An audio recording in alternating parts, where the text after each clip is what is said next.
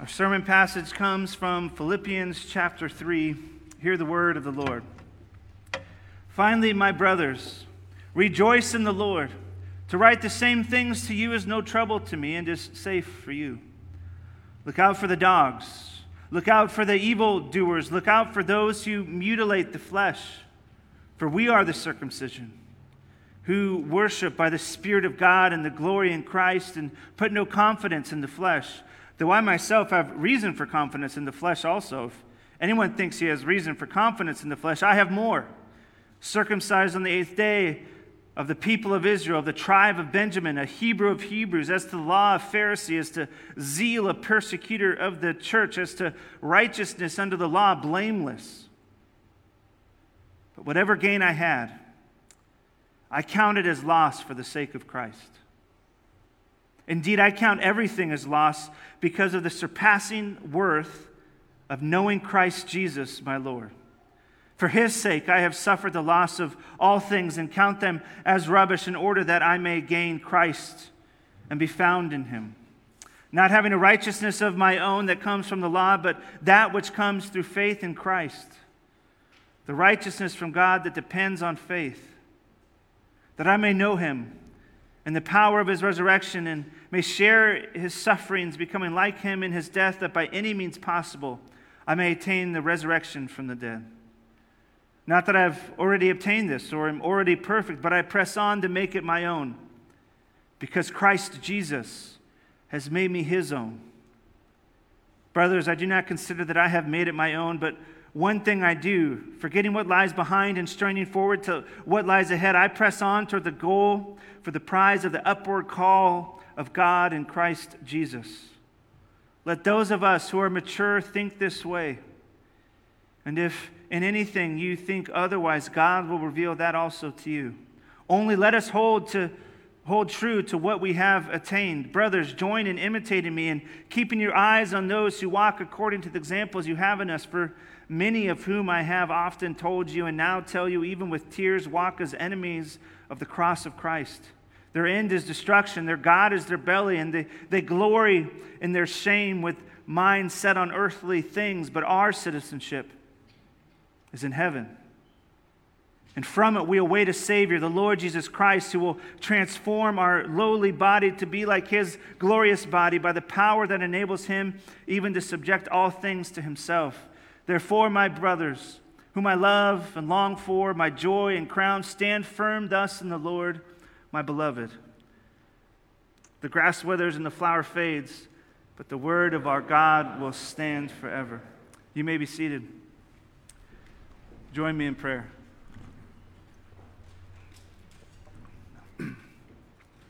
Merciful Father in heaven, I pray that you would feed us, your people, this morning through your word, which leads to your table. Work in us a miracle, we pray, in the name of Jesus. Amen. Amen. You know, worshiping in a building like this, on the West Coast, this kind of building is an old building. In Yakima, there's only a handful of buildings that are older than this one. Then you go on the East Coast, and they're several hundred years old are their buildings. And then you go and you travel to, a place like England, and they're like, hold my tea. And they got these 1,000-year-old buildings that they're still worshiping in. And it kind of gives you a different perspective. I've gotten to visit one of the oldest, I think the oldest still in use churches in England. And you walk through it, and it's amazing. It's still the same stone that was crafted from the year 500. Still being used, still holding strong. And then there's this thing that we just know, right? That solid things last. Solid things have solid foundations. Jesus says this in his famous parable about building a house on the sand versus building a house on the rock. And whoever hears and listens to his word builds a firm foundation, a forever foundation. And from it, you're able to actually stand firm, to endure, to last.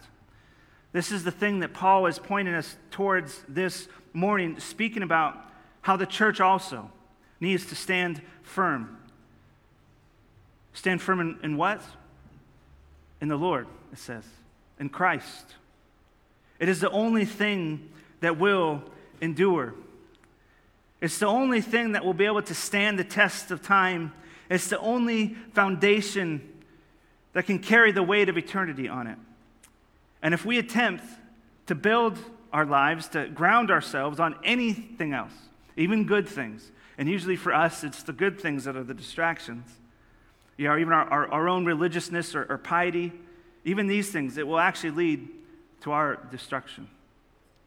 And this is a great challenge for us because I think we can be so easily tempted to put our hope in the things that we can see and touch and feel and the things that we do.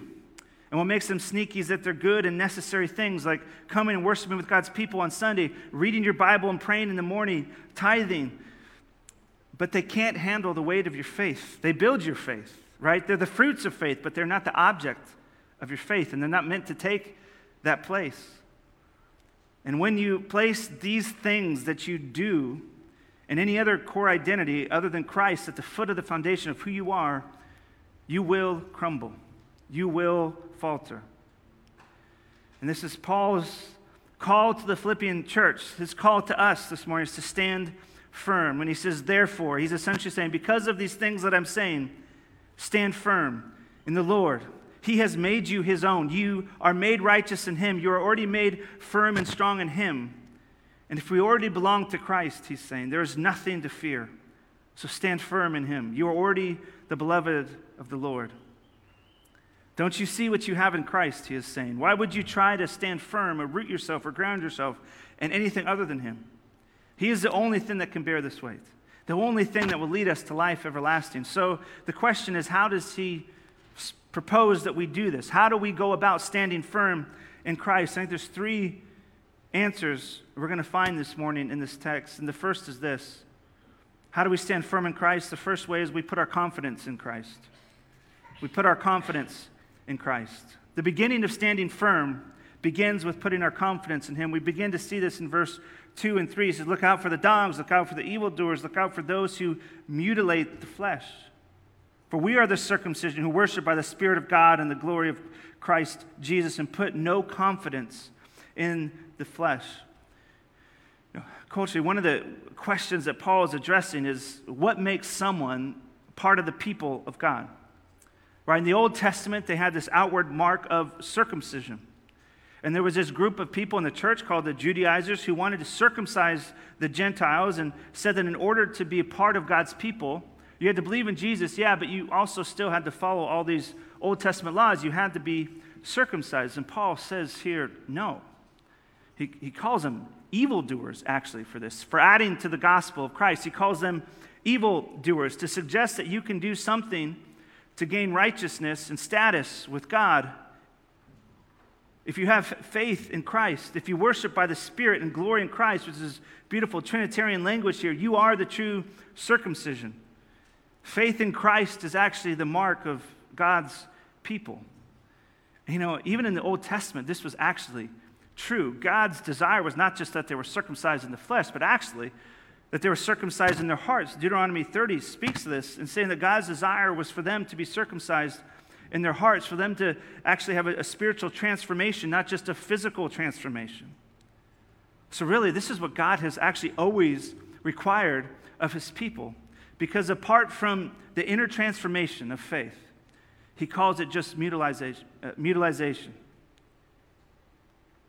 Apart from the inner working of faith, it's vain. Which maybe makes us think of our own practice of baptism. We place a high importance on the New Testament sign, covenant sign of baptism, which we would say replaces the Old Testament sign of circumcision, this physical outward marking.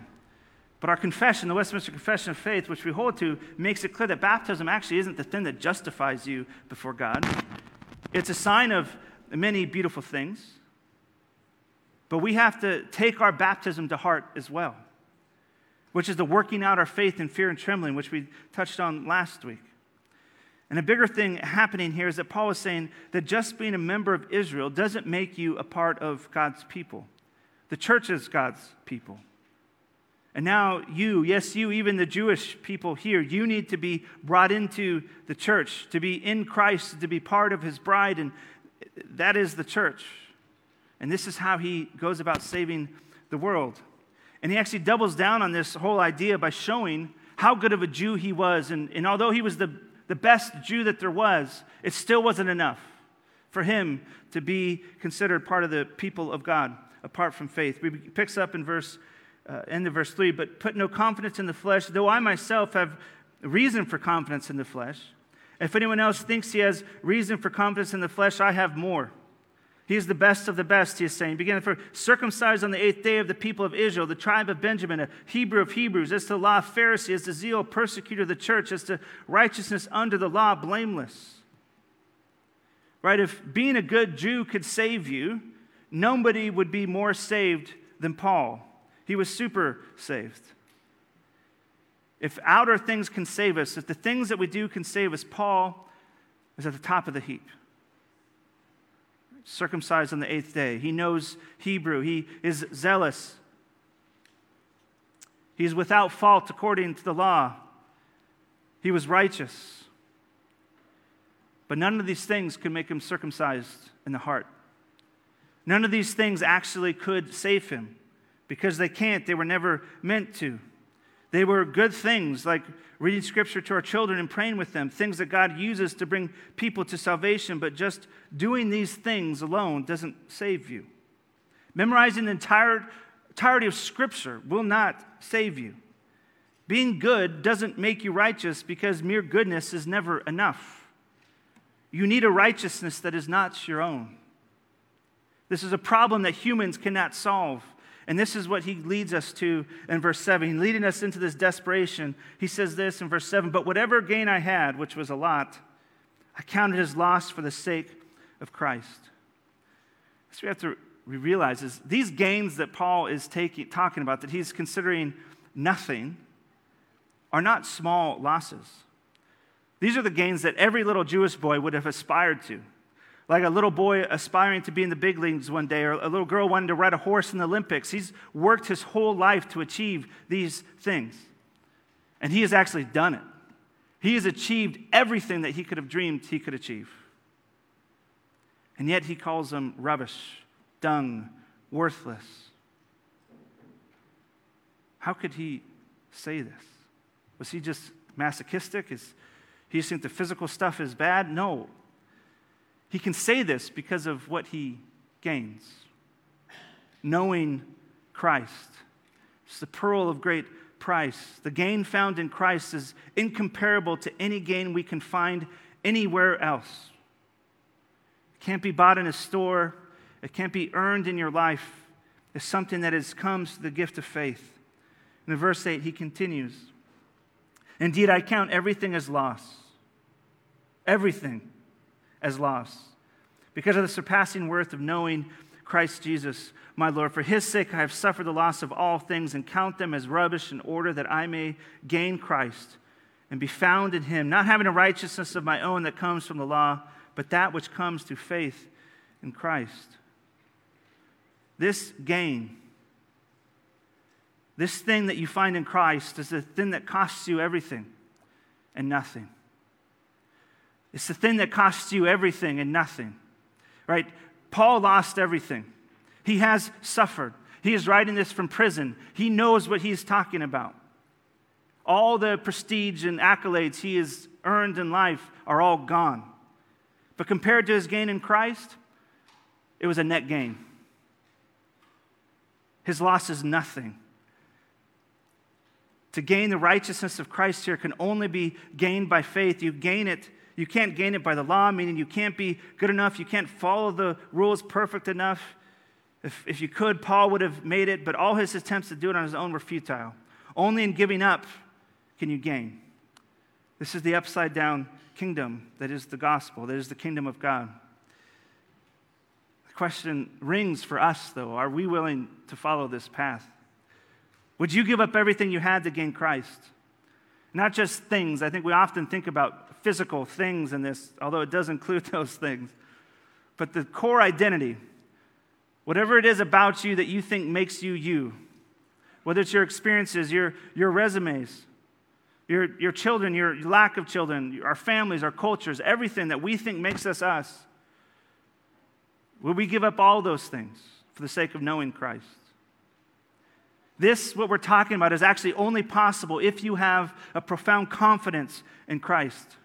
That he is who he says he is. That he actually is better. That you are getting a net gain in going to him.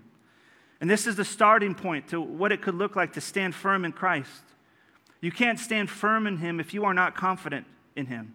If you aren't willing to give up all things that you think make you who you are. But even as this stripping away can hurt, even as I identified in Christ and his sufferings hurts, identifying with the suffering of Christ always leads us to the resurrection of Christ. Because resurrection follows death, is what we see at the end here, that I may know him and the power of his resurrection. Paul, understanding the sufferings, becoming like him in his death, will allow him to understand even more richly the power of the resurrection, that only that Christ can redeem us, his people. This is confidence. This is what it looks like to stand firm in the Lord. Standing firm in the world is to double down on our credentials, but to stand firm in Christ is to double down on the credentials of Christ. So what does it mean to stand firm? It means to put our confidence in Christ. And apart from placing ourselves here, we are building our houses on sand. But he doesn't just paint this grand picture, but he actually tells us how we get there. How do we achieve this confidence? How do we grow in this confidence? And we find we gain confidence in Christ as we mature in Christ. The second thing we learn is that we need to mature in Christ. This level of confidence doesn't happen overnight, but it grows in us. It's a maturing process of our faith. And Paul picks this up here in verse 12. Not that I've already obtained this, or I'm already perfect, but I press on to make it my own because Christ Jesus has made me his own. What an incredible statement. He's saying this confidence that I'm talking about, I actually haven't gotten there yet either. Right? I'm still working on this. I'm not there yet. The full power of the resurrection, he hasn't obtained yet. He still struggles with sin. He still struggles putting confidence in his flesh. But he is pressing on to make it his own. And in verse 15, he calls this idea maturity. This is what maturity, Christian maturity looks like. It's striving to believe this, striving to make this confidence your own. This is not something that you can attain on this side of heaven, but it's a marathon. We're never going to get to the finish line. We're never going to perfectly be confident in Christ, but this is a process. And what's the basis for his striving? Why does he strive to make this his own? Because Christ Jesus, it says, has made me his own. This is incredible. Christ Jesus has already made us his own. Our work might not be finished, but the work of Christ is. Right? We are still running this race, but Christ's race is actually complete. He is sitting down. Jesus is finished, but we are not. You know, one of the worst things an athlete can think is that I've already arrived. You know, the best athletes in the world, they're the ones that actually practice more than anybody else. That's what makes them so great. And this is true of faith too. We're called to press on, to fight on, to grow, to look forward to what lies beyond, in front of us, not dwelling on our shortcomings. Also, you see this in sports, and especially in a sport like baseball, where like hitting 300 is, Hall of Fame level stuff. That's 3 out of 10, right? It means if you're just thinking about the 7 times you missed hitting a ball, you're not going to be very good. You got to forget that, and you move forward. This is what we're called to do, to press on, to fight, to grow. How can we do this? Because Christ has already made us his own. You're already secure in him now. Now act like it. He has already taken care of your past. He has taken care of your future. And so we're called to strive for what is ahead, not to gain Christ's approval, but because you already have it. This is probably one of the hardest truths to really wrestle with. The fact that God could not love you any more than he does right now in this moment. It's an incredible truth because we don't feel it, right? We feel the weight of our sin, the weight of our struggles, all the different things that are weighing us down. But his love for you is perfect. It is complete. And because of that, it enables us to strive for Christ. The outcome of the race is already assured. The fix is in. Christ has already obtained this victory for you. And he's given it to you and I. And now we're pressing on to make it our own. Not to earn it, but because it's already earned on our behalf. There tends to be kind of three different ways we can look at this kind of idea. The legalist, which is kind of what Paul was saying that he was before this, looks at the gospel and says, I have to strive in order to gain the love of God. His love is only as great as my striving and my effort, which our efforts come and go, don't they?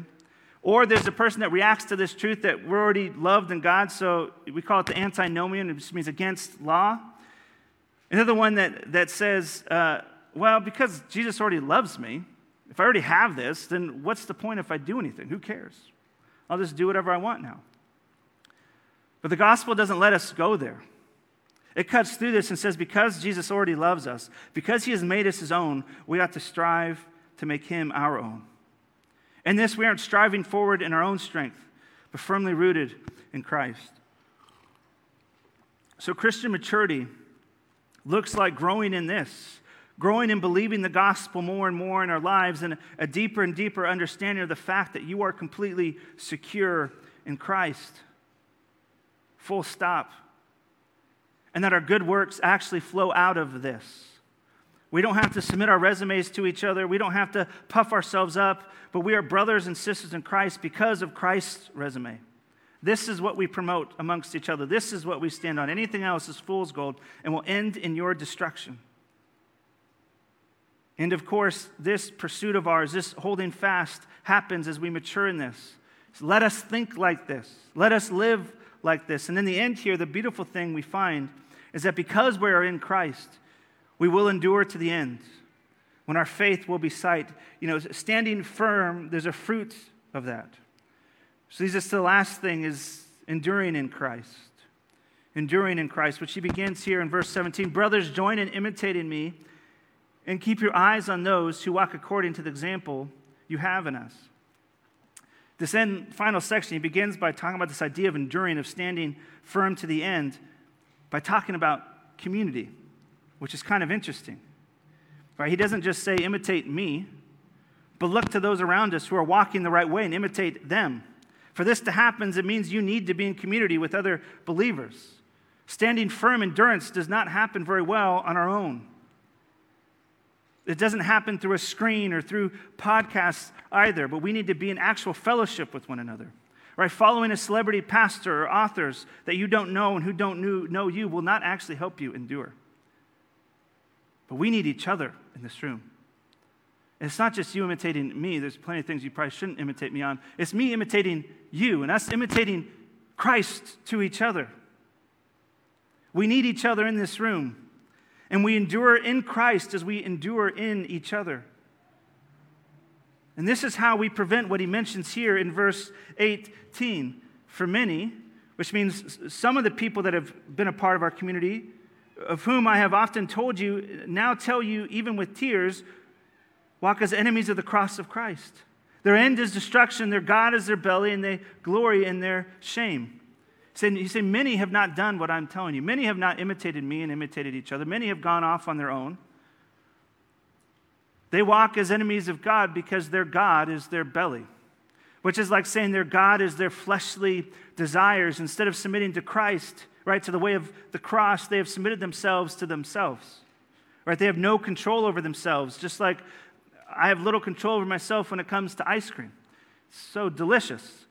He's saying these people here, man, you guys got to laugh one of my jokes one of these days, but it's okay. I got to tell better jokes, I suppose. But he's saying these people have no control over themselves, and it leads to their destruction, which we understand. Right? If someone has no control over an eating habit, you're going to kill yourself eventually, right? We understand this concept. And he goes on to say in verse 20, but not so with you. He says this, but our citizenship is in heaven, and from it we await a Savior, the Lord Jesus Christ. He said, your citizenship is in heaven. It's already there, which is kind of incredible because it's this future thing that hasn't happened, but yet it has happened and it is done. It is finished. So live like it. Live like your primary citizenship is in heaven and not on this earth. Stand firm in it. And he goes on in verse 21 to say about Jesus, who will transform our lowly body to be like his glorious body by the power that enables him even to subject all things to himself. He's saying from this place, we await a Savior in Christ who will bring the transformation that he has promised and that he has already purchased by his blood. He's saying that the same power that enables him to rule, to create, to do all the things he has done, he's going to use to transform you as well, to recreate. Christ's power works. That's why we can endure and wait for it. That's why we can stand firm in it, because it will take us to the end. Because you belong to him already. Your righteousness is not your own. Your faith is not your own, but Christ has given it to you. Now go live in light of it. Press on to make it, the gift of faith, your own. Press on towards the prize of life, of everlasting. And for us, this applies to every part of our lives. Every part of our life, we act out of whatever we stand firm in or try to stand firm in. And we all have different things that are going to trigger and expose the false places we try to put our feet, to put our identities in, where we attempt to stand firm in things other than Christ. A lot of times it has to do with our resumes. Do you know what I've done? Do you know the things that I've done and what I've accomplished in my life, right? It's easier for us to do this with families, right? Wrapping our lives around our children and our spouses, making them our foundations. Or we can do it with our jobs, making it impossible for us to put down our work because our work saves us.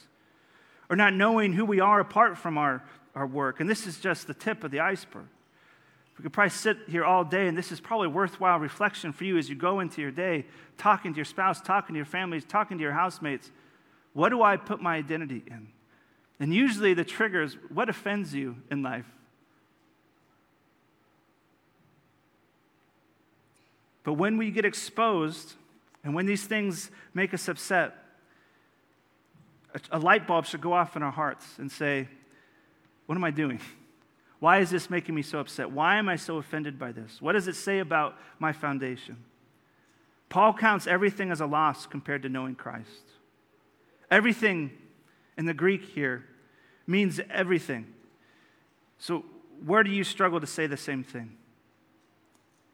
May we be a people who mature, like Paul tells us to mature, who grow in our ability to keep our eyes fixed on Christ, who grow in our ability to count everything as a loss for the surpassing worth of knowing Jesus. May we see knowing Jesus as such a gain that we will do whatever it takes to get it. Pray with me. Merciful and gracious Father in heaven, we give you thanks for the good news of the gospel, for the profound worth it is to know you. I pray that you would help us to know you more and more, and for any way that distracts us from knowing you, you would help us to put those things to death, to strive forward, to make it our own, not because it's ours, but because you have given it to us. And we take it so seriously and so deeply that we will do whatever it takes to not lose it, even though we're already secure in you. Help us to believe these things. Help us to know these things. Help us to encourage each other in these things. The power of Christ working in us. We pray. Amen.